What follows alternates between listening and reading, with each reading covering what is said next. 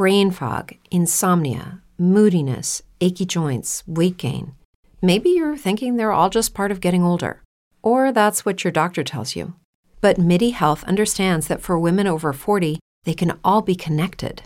Hormonal changes that happen during perimenopause and menopause are at the root of dozens of symptoms women experience, not just hot flashes. MIDI specializes in compassionate care for women in menopause. Their solutions are safe, effective, and FDA approved. Plus, they're covered by insurance. A convenient telehealth visit with a MIDI clinician can be your first step to getting personalized care. They'll tailor a treatment plan for your symptoms and health history so you can get back to feeling great. 91% of MIDI patients get relief from symptoms within just 2 months. When your body changes, your care should too. Book your virtual visit today at joinmidi.com. That's joinmidi.com. With the Lucky Land Slots, you can get lucky just about anywhere. This is your captain speaking. We've got clear runway and the weather's fine, but we're just going to circle up here a while and get lucky. No, nothing like that. It's just these cash prizes add up quick. So I suggest you sit back, keep your tray table upright, and start getting lucky. Play for free at LuckyLandSlots.com. Are you feeling lucky? No purchase necessary. Void where prohibited by law. 18 plus terms and conditions apply. See website for details.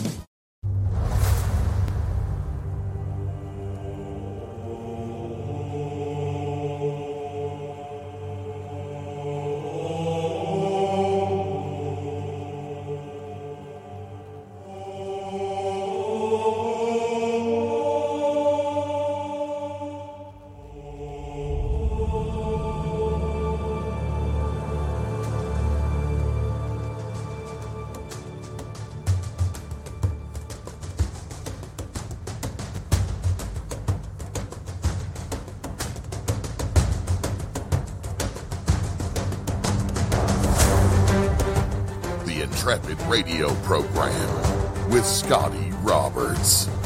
Intelligent talk.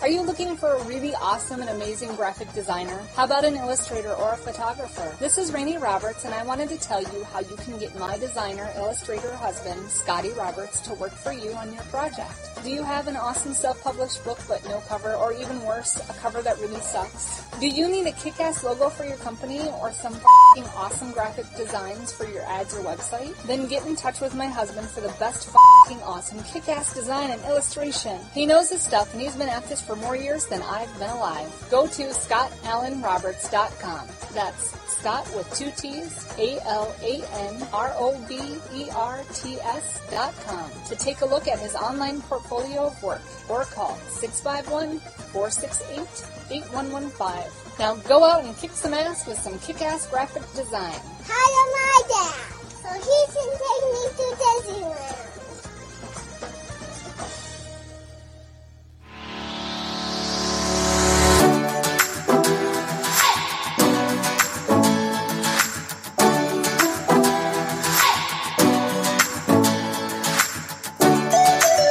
Listening to the Intrepid radio program with Scotty Roberts. Intelligent talk.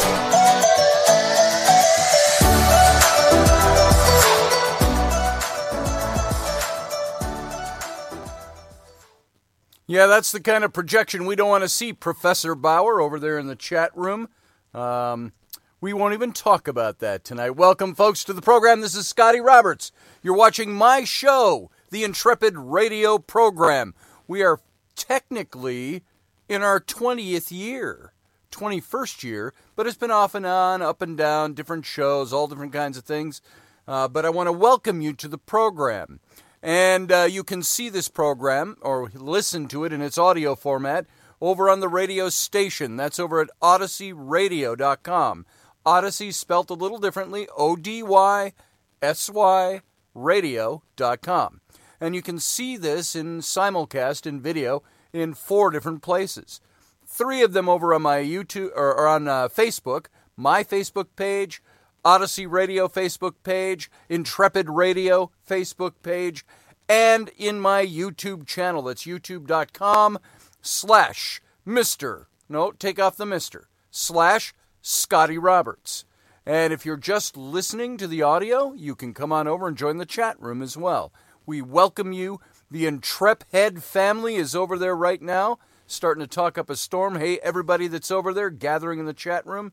Some of you I didn't see in the pre-show. Morgan Snow. I saw Master Finn is in here. And Professor Bauer. Welcome, everybody, and everybody that's gathering over there. Go check out all the different destinations where this show is playing. Unless you're satisfied sitting right where you are, then you're okay. All right, if you're in my YouTube channel, give it a thumbs up. That helps our ratings over at YouTube. And at the same time, subscribe to the channel. And if you'd like, you can even join the channel. That'll cost you a couple of bucks here and there, but you can go click the join button down below the window and see what that's all about. So thank you, everybody, for showing up. Thanks for being here. Next week, I am going to have Sarah Soderlin, our favorite of ours, very dear friend of mine for many years now. I can say many. And she is going to talk with us more about astral projection and OBDs, out-of-body experience, OBEs, OBD, OAS, CIF, CIA, whatever. And so she's going to talk to us in more detail from somebody who has really personal experience with it. I have never been an astral projector, as far as I know. If it has been, it's involuntary and it's been out of body. But I don't recall any times doing that, unless you could consider my experience in Egypt, where I say I had what I call or refer to as the vision that I had in Egypt. And you all know that story, and those of you who don't will tell it again sometime, I'm sure. But it was just for a few seconds where I'm sitting in the ruins of an old courtyard right next to the stepped pyramid of Djoser and Saqqara. And that courtyard all transformed right in front of my face. I could see priests. I could see the courtyard was clear. Everything was rebuilt as if it was new. There were torches lit. I could feel the breeze in the late afternoon shade of the sun slanting down over the tops of the temples. And I could hear the chanting. I could smell the incense. Was that an out-of-body experience? Was it astral projection? I don't know. Sarah Soderlin is going to help answer those questions for us next week when we'll revisit this topic after tonight. Tonight I'm going to give you kind of a primer about astral projection. And the primer being the things I don't know about astral projection, a little bit of the history of it. I've got all that in front of me here. We're going to talk about this a little bit. Morgan Snow said, that's the one that blinded me. Oh, you're talking about something else. I only shave one set of cheeks, Morgan Snow, says Professor Bauer. That must be what she's talking about, the blinding. Yes, I fell in love with her the first night I saw the glistening of the moon sparkling off the barrel of her father's highly polished double-barreled shotgun. Kind of a line from an old, who did Rodgers and Hammerstein, or somebody else did the Music Man? Whoever did that one. That's a line from that movie, kind of. That play. Not that that's neither here nor there, but there you go. I don't shave any cheeks, says Uncle Dave Potter, who has a beard going down to his navel, as far as I can tell from the outside. I don't ask to look and double-check have my facts verified, but there it is. By the way, thank you for joining us on Sunday when we had Ruben Fasthorse on. It was rather impromptu. He played his flute, his Native American flute. He's had that for decades. And also sang some Native American songs for us. And we talked a little bit in things we hadn't talked about before with Ruben. You'd think we've covered everything with him, and we really haven't. And so thank you for everybody who was there on Sunday. And remember, everybody, if you're new to the show or you didn't know about it, every Sunday morning at 9 a.m. sharp Central Standard Time, we do It's Sunday. We started that a couple of years ago, and it's Sunday with Scotty and Rainey. Now, Rainey hasn't been on quite as much lately because she's got so much going on, but she comes in and joins us as she's walking by, spends some time in here. Yeah, you'll have to check out Sunday mornings, Sarah, over in the chat room. So let's talk a little bit about this whole astral projection thing. Now, astral projection, you might be going, what is that? I kind of know about it. What is it? Leslie asked at the beginning, is it the same as an OBE, an out-of-body experience? Well, in a way, what I'm finding is that the difference is an OBE can happen to you whether you're trying to do it or not. An astral projection is a voluntary thing. So it's also known as astral travel, and it's a term that's used in esotericism. You all know what esotericism is. We talked about that so much. Esotericism. It's sometimes the Western mystery tradition, and it's a term that scholars use to categorize a whole wide range of really loosely related ideas and movements that developed within Western society. And so Western esotericism. And it describes it as an intentional, a voluntary, a volitional out-of-body experience. Out-of-body experiences, therefore, are not volitional. They're not usually something that you plan to do. Some of the OBEs that we hear about are, people on the operating table, and they see the tunnel of light, and there's my aunt and uncle, and my great-grandfather, my great-great-great-grandmother, all there greeting me. Those are out-of-body experiences, those types of things. They're not usually something that you're attempting to do or travel that you're trying to volitionally engage in with your mind. And so it's also called an astral body. It assumes that the existence of a subtle body called an astral body through which consciousness can function separately from the physical body and travel throughout the astral plane. Now, I know there have been some really, there's been a lot written about this, though I haven't studied it up so I know this topic inside and out. It's something, frankly, I will admit to you all, it's a little spooky, but at the same time, it's something I'd like to try. So I want to educate myself and see what I can do. I do know, I've mentioned this before when we talked about other topics. There was a friend of my mother's. My mother used to throw these nice parties at her house every now and then, and somebody that she knew through her business came to the show, and she said, Scotty, you need to go talk to this guy. We'll call him Rick. I can't remember his name. And Rick was a very quiet guy, middle-aged, and we got to talking, and she said, you need to ask him about his whole astral projection experiences. So I started talking to him. He told me that he had been involved with a governmental astral projection type of a program. And it was through the CIA. And he was talking a bit about it. He was a little close. He said, I couldn't talk about this for the longest time. Part of it was he was sworn to secrecy. He couldn't. He had to take an oath. Etienne Remy. Thank you. I never know. I never pronounce your name. So I see you over in the chat room. I'm not sure how to pronounce it because I only type it. Good to see you, brother. Thanks for stopping into the chat room. And so in talking to this fellow, he was telling me about some of his experiences and the things that they would have you do. He said you'd always have somebody there with you to help pull you back if you get stuck, so quote unquote. He also talked about seeing things and believing that when he was at places, astral projecting, that he could be seen from the people that he saw when he was there. Somebody shined their flashlight at him really quick, and he spooked and he left. Well, he eventually left that program.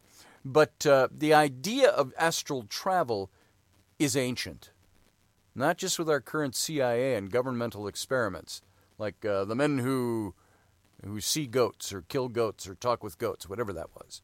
So it occurs in multiple cultures. And the modern terminology of astral projection was coined and promoted by 19th century theosophists. You remember Madame Blavatsky and the Theosophy movement? This was something that she promoted. Now, it's sometimes reported in association with dreams and forms of meditation. This is why I brought up my experience in Egypt of seeing the things that I saw. Was that an OBE, an out-of-body experience? Because I did not volitionally sit there and say I want to travel to this place. I just happened to be sitting and it happened to me. That's why I've always categorized it as a vision. But it was so real and the elements were so real, I wonder if it was an out-of-body experience of some sort. Now, it's associated with dreams, forms of meditation, and some individuals have reported perceptions that are similar to descriptions of astral projection that were induced through various hallucinogenic, hypnotic means, self-hypnosis sometimes. And there's no scientific evidence that there is a consciousness whose embodied functions are separate from normal neural activity, or that one can consciously leave their body and make observations of the physical universe. And astral projection has been characterized as a pseudoscience. So science doesn't put a whole lot into it. I have often wondered about, I just wondered. It popped into my head. Remember, I've told the story about when I saw self-hypnosis. I went to a psychologist, therapist, psychological therapist, when I was going through troubled marriage way back. We're talking almost 30 years ago now, 25 years ago. And she tried something where she used a pencil. And it was kind of like this. And she would hold this pencil up. And she would just move it. I don't know if she went back and forth. She did something like this. She wanted me to focus on the pencil. She said, I'm not going to hypnotize you. She said, but I want you to concentrate. So it was a form of hypnosis. And I saw things and brought stuff up in that session that I didn't know were there. Feelings I didn't know were there. Emotions I didn't know were there. Was that astral projection of a type? Was I projecting myself back into the past? The reason, by the way, this whole topic came up is because of Professor Bauer and our conversation with Sarah and Professor Bauer and Dave Potter last Friday night. And so these were things that we mentioned. And so there's different places where you'll see. I want to go into this just a little bit about, pardon the noise in the background, children running around, small child running around. I got two away at camp. The 12-year-old boy is away at Boy Scout camp. The 10-year-old girl is away at a Bible camp with friends of hers. And the only one home is Ellery, the 7-year-old, and Rainey. They just came back from a bike ride, and so Ellery's frustrated about something. I don't know what. 7-year-old frustration. She just yelled through the door, leave me alone. So I'm not doing anything to her. I'm just telling you, that's who's making the noise. So let's look at this, where some of these traditions come from with astral projection. Madame Blavatsky, what did I call her? Did I call her something else? Dr. Blavatsky? I don't know what I called her. Madame Blavatsky, yes. Did I say Blavatsky? Maybe I said the wrong name. When I wrote the book on the reptilians, and the influence of the whole reptilian modus operandi, the thinking, the all of this, I got into the Theosophist Society a bit and started talking about it in great depth. Pardon my forgetting her name, Blavatsky, Madame Blavatsky, there it is. And so in ancient Egypt, similar concepts of soul travel appear in various other religious traditions. Teachings in ancient Egypt represent the soul, the Ba, as having the ability to hover outside the physical body, or the Ka, the subtle body it talks about. And the Ba hovers above the Ka at the time of death when it has to present itself. So is this astral projection according to ancient Egyptian religion. Judaic and Christian origins. There were researchers like Carrington, Muldoon, Peterson, who you don't really need to know much about them at this point. Just naming them so you know they're there and you can go back and find them in the archive of this show if you want to look them up. They claim that the subtle body is attached to the physical body by means of a psychic silver cord. Silver cord. This comes from ancient Grecian mythology as well. So the final chapter of the book of Ecclesiastes.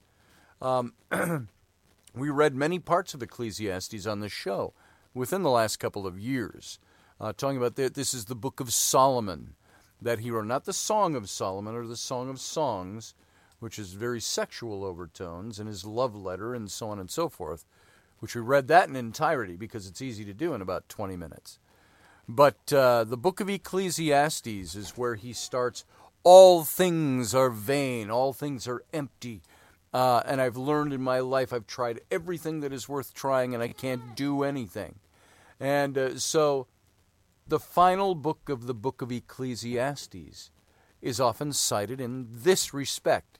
It says this, before the silver cord be loosed, or the golden bowl be broken, or the pitcher be shattered at the fountain, or the wheel be broken at the cistern.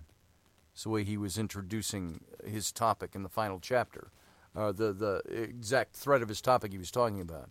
Now, Sherman, however, contends that the context points to this being merely a metaphor for human life, comparing the body to a machine, the silver cord being the spine. He talks about the grinder, when the grinders stop working. He's talking about the teeth, things like that. But if you go to the New Testament, look at the writings of Paul. Saul of Tarsus, who became Paul, named himself an apostle because of his experience. Many believe that he, actually hijacked Christianity at its early stage and was presenting a Herodian Christianity in opposition to, say, Peter, who was presenting the Jewish Christianity, and so on. And all these different, there were 4 major ones that were going on at the time. But Paul's second epistle to the Corinthians is more generally agreed to refer to the astral planes, because he was talking about his own experience. Excuse me. Remember when Paul had his conversion experience? If you went to church or Sunday school and you heard this stuff, to me it seems like commonplace, because I went to church, I went to Bible high school, I went to Bible college, I went to seminary, I was in ministry. So when I talk about Paul's conversion experience, of course, I'm falling back on stuff I know really well.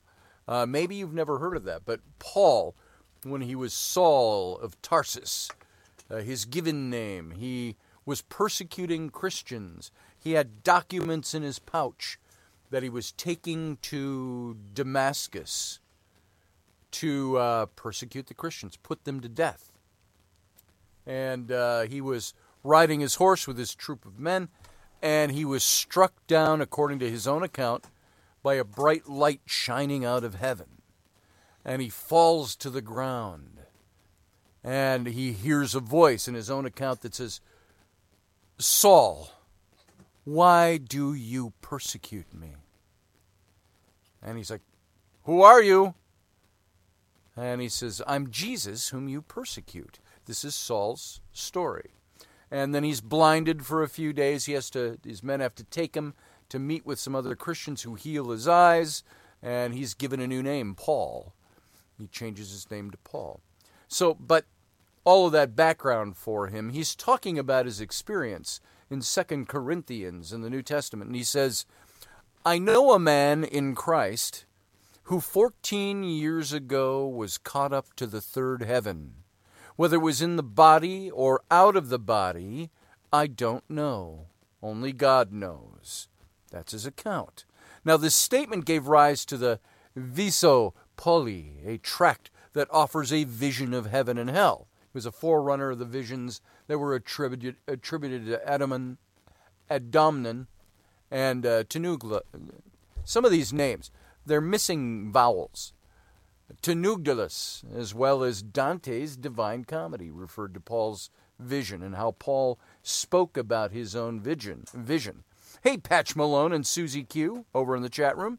thank you for joining in. I appreciate it. Diana Atkinson, good to see you. Glad you're here tonight. Over in the chat room, over on the YouTube channel, folks. For those of you listening on the radio show, on the radio station, just in audio format, you can come and join the chat room over on that channel or some of the YouTube channels. Let's look at Western esotericism again, now that we've covered the Apostle Paul.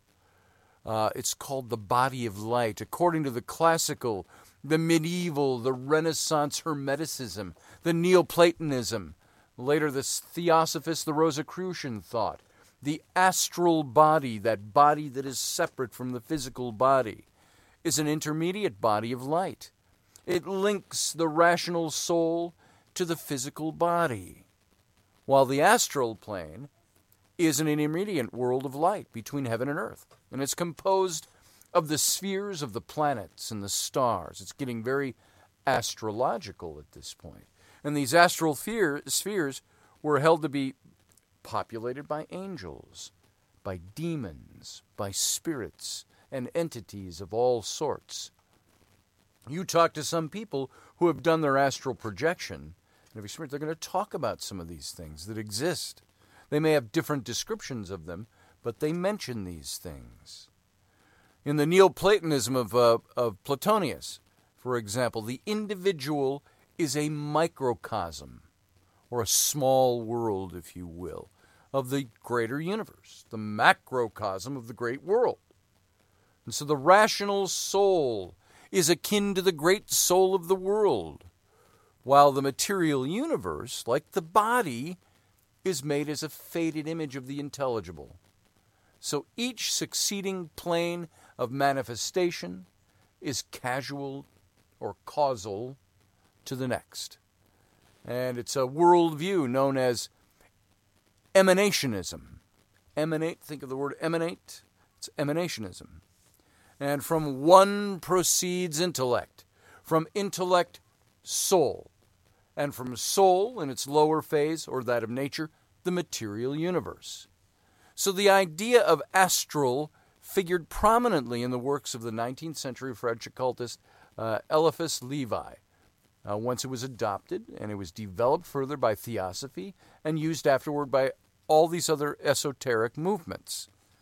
And in a sense, when we talk about the memoirs of Marcus Aurelius, not his memoirs. Why am I blanking on the word? You know what I mean? When we're talking about Marcus Aurelius, all his writings, he refers to in his Stoic philosophy about the gods and about this other world and the things that exist out there.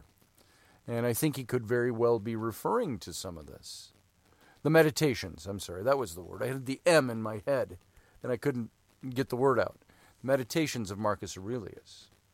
So, hey, Rudy Dog, good to see you. Dog Rudy Kessler. So, the subtle bodies and their associated planes of existence form this essential part of some esoteric systems that deal with astral phenomena, including all the spirits and the angels and the devils and the demons and all these things that have been identified as existing with the sun, the moon, the stars, the planets in this astral plane. So often these bodies and their planes of existence are depicted as a series of concentric circles or nested spheres that all kind of intersect at places, with a separate body traversing each realm that can travel through each realm. That's Western esotericism. What about Hinduism? This is where, when you think of meditation, transcendentalism, you think of spirit travel and things like that, you think, my mind always goes to Eastern tradition. So what does Hinduism have to say about it? There's these similar ideas such as the Linga Sarira, if I'm saying that right, Sarira, are found in ancient Hindu scriptures such as the Yoga Veshita, the Maharamaya, easy for me to say, the Maharamaya Ana, Mahamayana, or the Valmiki. So there you go. You can figure that one out. So modern Indians, dot no feather, as Reuben would say, Modern Indians who vouched for astral projection include Paramahansa Yogananda. And, it can't just be Bob Johnson. It's Paramahansa Yogananda, who witnessed Swami Parabanananda, sorry folks for butchering these Indian names, doing a miracle through, at least it is not the Bababji, doing a miracle through a possible astral projection. And the Indian spiritual teacher, Meher Baba, described one's use of astral projection like this. This is a quote from him. He said, "In the advancing stages leading to the beginning of the path, the aspirant becomes spiritually prepared for being entrusted with free use of the forces of the inner world of the astral bodies. He may then undertake astral journeys in his astral body, leaving the physical body in sleep or wakefulness. The astral journeys that are taken unconsciously are much less important than those undertaken with full consciousness, and as a result of deliberate volition." There it is again. It's a volitional, it's a deliberate, it's something that you choose to do. It's voluntary. And this implies conscious use of the astral body, he goes on. Conscious separation of the astral body from the outer vehicle, or the gross body, as they refer to it. Has its own, it doesn't mean gross like we use, not gross, so gross. The gross, the overall, the physical, has its own value in making the soul feel its distinction from the gross body and in arriving at fuller control of the gross body. One can, at will, put on and take off the external gross body as if it were like a cloak, an invisibility cloak, whoosh, from Harry Potter. It's gone. And use the astral cloaking device for you, Stuart, over in the chat room. Not Romulan, however.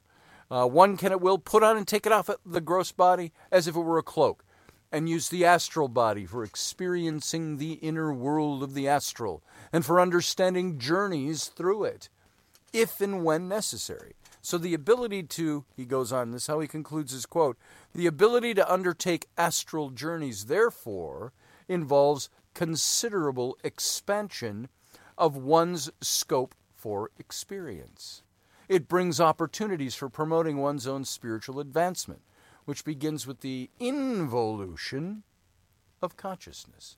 So astral projection in Hinduism is one of the siddhis, considered achievable by yoga practitioners through self-disciplined practice. In the epic, the Mahabharata, Drona leaves his physical body to see if his son is alive. So, according to Hinduism, this is something that takes great discipline to do. It's not something where we could all be sitting around having pints and maybe smoking a little weed or something. Hey, dude, let's do some astral projecting, man. It doesn't work that way. I think maybe you can. I don't know for sure. But from everything I'm gleaning, it's something that takes great discipline and great effort to get yourself to the plane where you can do that. In Taoism, Taoist alchemical practice involves the creation of an energy body by breathing meditations, drawing energy into a quote-unquote a pearl that's then circulated. Xianzi, with a drum as his pillow, fell fast asleep, snoring and motionless. His primordial spirit, however, went straight into the banquet room and said, "My lords, here I am again." When Tweezy walked with the officials to take a look, there really was a Taoist sleeping on the ground and snoring like thunder. Yet inside, in the side room, there was another Taoist beating a fisher drum and singing Taoist songs. So the officials all said, although there are two different people, their faces and clothes are exactly alike. Clearly he's a divine, immortal, who can divide his body and appear in several places at once. Now at that moment, the Taoist in the side room came walking out, and the Taoist sleeping on the ground woke up, and the two merged back into one. Boom! Right in front of their eyes. That's a tradition in Taoism.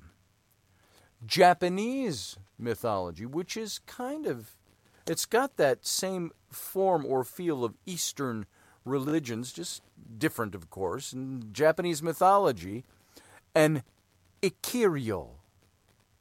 Also, you can pronounce it also Shoryo, or Seiri, or Ikitsumadama.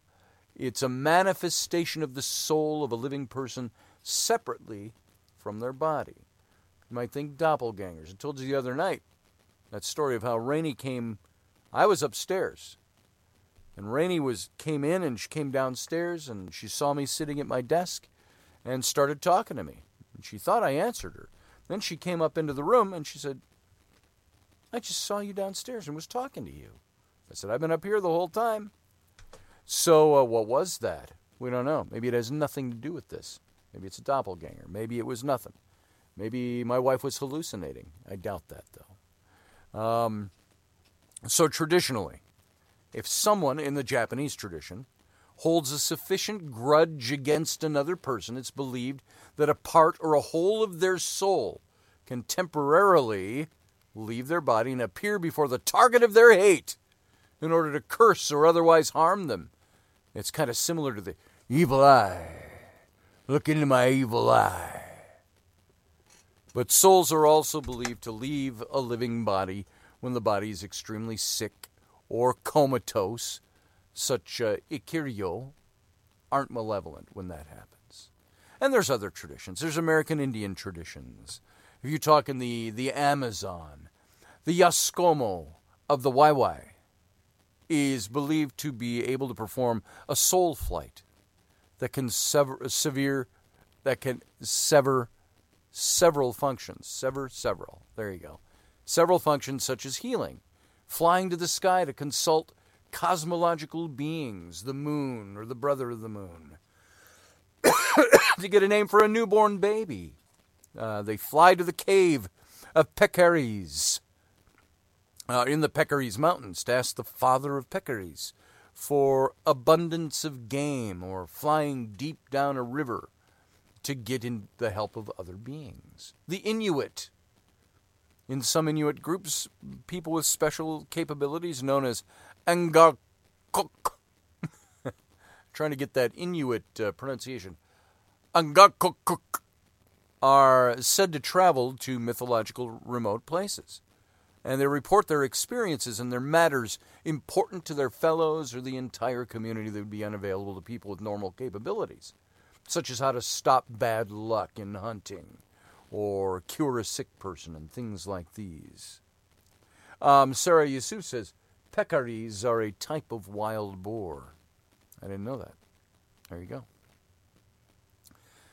The expression, let's move back to astral projection and describing it. The expression astral projection came to be used in two different ways. For the Golden Dawn and some Theosophists. Now, if you're not familiar with the Golden Dawn, it's the Hermetic Order of the Golden Dawn. And it was a secret society devoted to the study and practice of the occult, metaphysics, paranormal activities during the late 19th and early 20th centuries. And so it's a magical order. And, of course, Theosophy. And it retained the classical and medieval philosophers' meaning of journeying to other worlds via astral projection. But outside these circles, the term was increasingly applied to non-physical travel around the physical world, meaning you could astral project and go somewhere else in the physical world around you, not just the cosmological or astral realms. And through this, though this usage continues to be widespread, the term etheric travel, which is used some by later theosophists, often offers a really useful distinction. Some experiencers, let's call them, say that they visit different times and or places. This is where our discussion with Professor Bauer last week comes in. And Sarah, we were talking about the possibility of time travel through the mind or through astral projection. Maybe we'll talk about that a little bit tonight in the after show, in the Captain's Cabin. If you're new or not familiar with this show, right after the show ends on the radio station, we morph right over we astral project over into the captain's cabin, one physical place to another. So it's our gross bodies we take there, not our spiritual ones. So there's this etheric is used to represent the sense of being out of the body and in the physical world, whereas astral might connote some alteration in the time perception.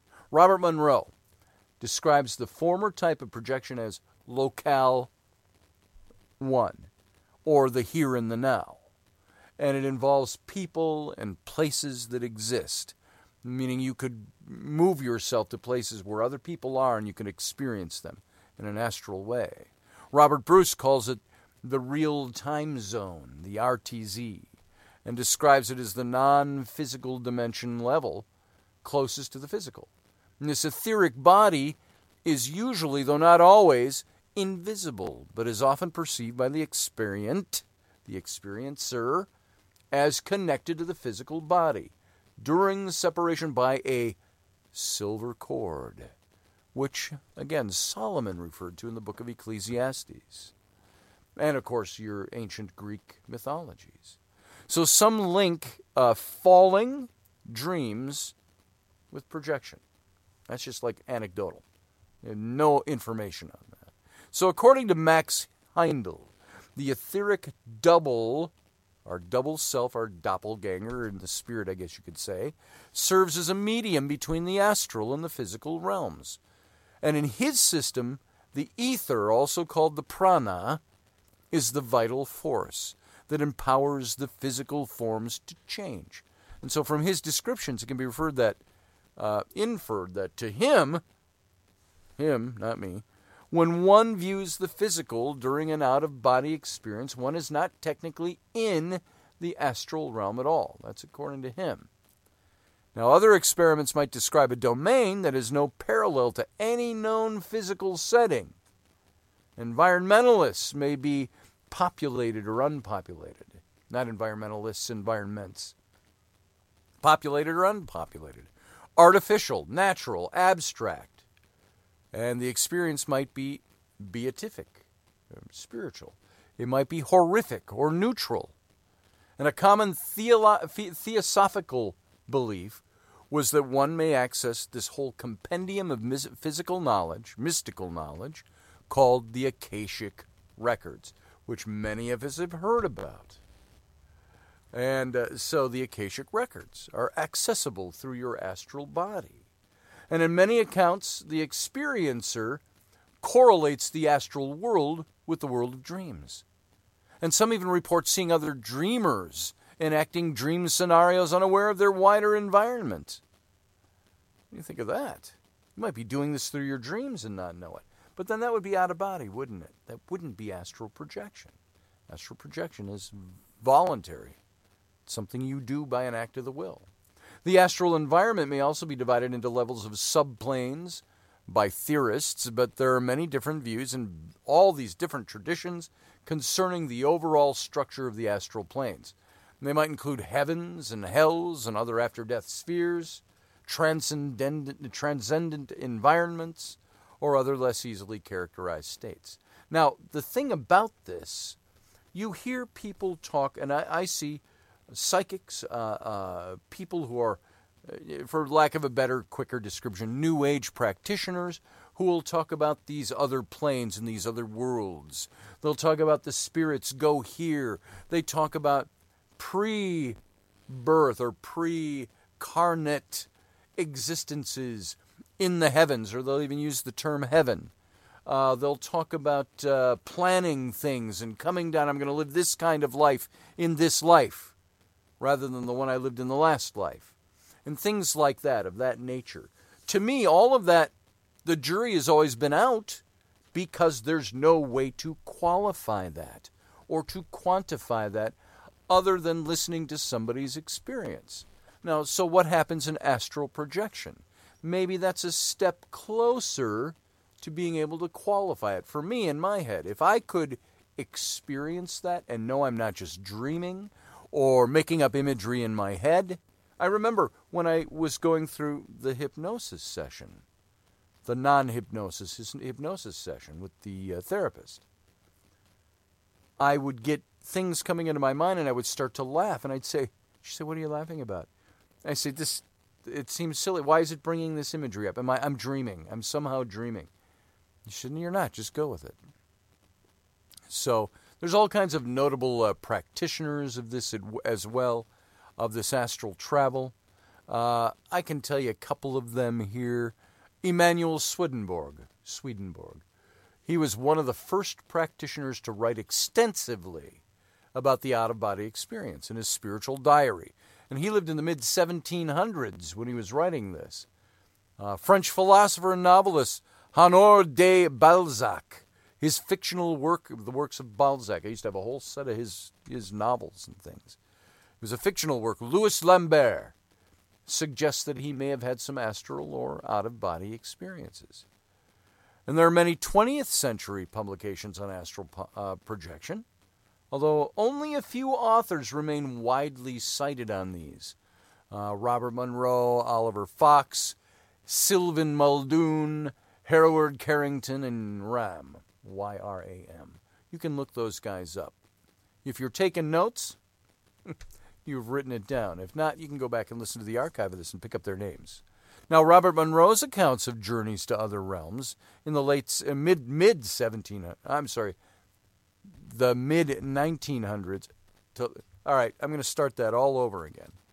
Robert Monroe's accounts of journeys to other realms in the 1970s, I was going to say the mid-1900s, and I was going to say the mid to late 1900s, then I was going to say 1700s because it was 1970. There you go. There's my confusion. So the mid to late 1900s, he popularized the term OBE, out-of-body experience. And listen to this, Leslie, because you asked this question a bit earlier. They were translated into a large number of languages, and through his books themselves, he only placed the secondary importance on descriptions of method. Monroe founded an institute that was dedicated to the research, the exploration, the nonprofit dissemination of auditory technology for assisting others in achieving projection and related altered states of consciousness. Now, all of this can fall under that altered state of consciousness. When I was in Bible school and seminary and ministry, these were taboo things. You didn't do that because you opened your mind to the devil, is what they said. And I'm not mocking that. That's exactly what they told us. Is that what it does? I think it depends on what you believe. Robert Bruce, William Bullman, Marilyn Hughes, Albert Taylor, these are all people that have discussed their theories and findings, and they've all been on Coast to Coast with Art Bell and then George Norrie talking about these things. Michael Crichton, who wrote the most famous book we know, Jurassic Park, amongst many other books. He gave a lengthy and detailed explanation and experiences of astral projection in his nonfiction book, Travels. If you like Michael Crichton, you might want to pick that one up if you don't know of it. It's a nonfiction book.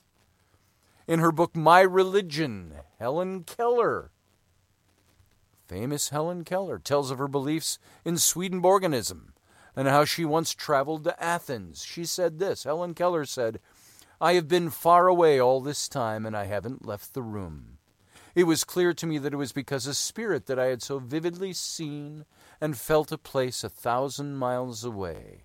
Space was nothing to spirit." I wonder if she could see in her astral projections. That'd be very interesting to know. The soul's ability to leave the body at will or while sleeping and visit all these various planes of heaven is known as soul travel. And there's all different kinds of places. In Eastern religion, you can look that up. I'm not going to get into that for time because we've only got a couple of minutes left before we're out of here. But scientific reception to this, I wanted to hit this. There is no known scientific evidence that astral projection as an objective phenomenon even exists. Science will deny that this, as we describe it in kind of woo terms, exists at all. There's cases of patients having experiences suggestive of astral projection from brain stimulation treatments, hallucinogenic drugs, ketamine, phencyclidine and DMT in all of these. And the main evidence, we're told, to support claims of astral travel is anecdotal. And it comes in the form of testimonials of those who claim to have experienced being out of their bodies when they may have been simply out of their minds. So said Robert Todd Carroll in his take on it. And all of these things, you can read this stuff. There's so many things to look at. So many books to look at. So many websites you can look at. And we're going to cover this in more detail next week because we're going to talk to Sarah Soderlund, who has experience with this. And I would like to delve this even a little deeper. I want to get not beyond Sarah. Sarah is very well versed in all of this. We can't get her until next week. Maybe we'll get some other people in here as well. Professor Bauer says science doesn't have the perspective required to measure it. Now, that's very true. That's it. You have a starting point, and your starting point is what drives your philosophy, or drives your terminology, or drives your theory or lack of theory about something. I have good night, Leslie Holker over in the chat room. Thank you for that. And so, what you believe tends to govern the way you see these things. But I always say, get outside your belief system and check it out. Get outside the box and research it and study it. Then you'll end up just like me, questioning everything. Diane Atkinson says, trippy. What about deja vu experiences? Could it be astral traveling? Just a thought. Maybe. Some people say time loops that are caught on each other, they say. All right, folks, before we go with the radio audience, I just put up some stuff. Some of you have heard these before. If you go to my website, scottallenroberts.com, if somebody would post that in the chat room, I'd appreciate it. Click on the link in the top menu. It'll say Exodus Reality Adventures.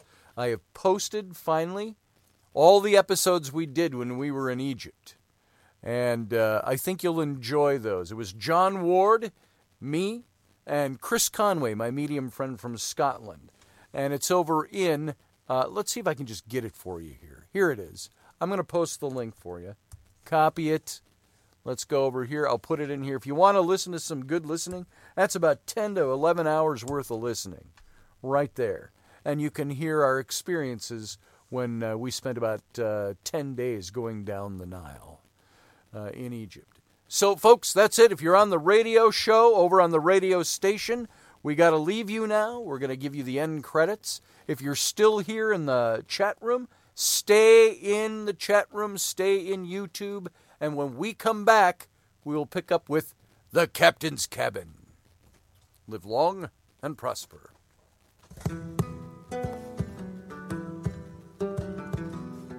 Join us every weeknight at 9 p.m. Central Standard Time, 10 p.m. Eastern. The Intrepid Radio Program, a Scotty Roberts Productions broadcast. It is Ryan here, and I have a question for you. What do you do when you win? Like, are you a fist pumper, a woo-hooer, a hand clapper, a high-fiver? I kind of like the high-five, but if you want to hone in on those winning moves, check out Chumba Casino. At ChumbaCasino.com, choose from hundreds of social casino-style games for your chance to redeem serious cash prizes. There are new game releases weekly, plus free daily bonuses, so don't wait. Start having the most fun ever at ChumbaCasino.com. No purchase necessary. VGW. Void where prohibited by law. See terms and conditions. 18+. His karate lessons might not turn him into a black belt. Hi-ya! And even after band camp, he might not be the greatest musician. But with the 3% annual percentage yield you can earn on a PenFed premium online savings account, your goal of supporting his dreams... Thanks for everything, Mom and Dad. ...will always be worth it. Apply today at PenFed.org/savings. Federally insured by NCUA. $5 minimum to open account. To receive any advertised product, you must become a member of PenFed. PenFed's got great rates for everyone.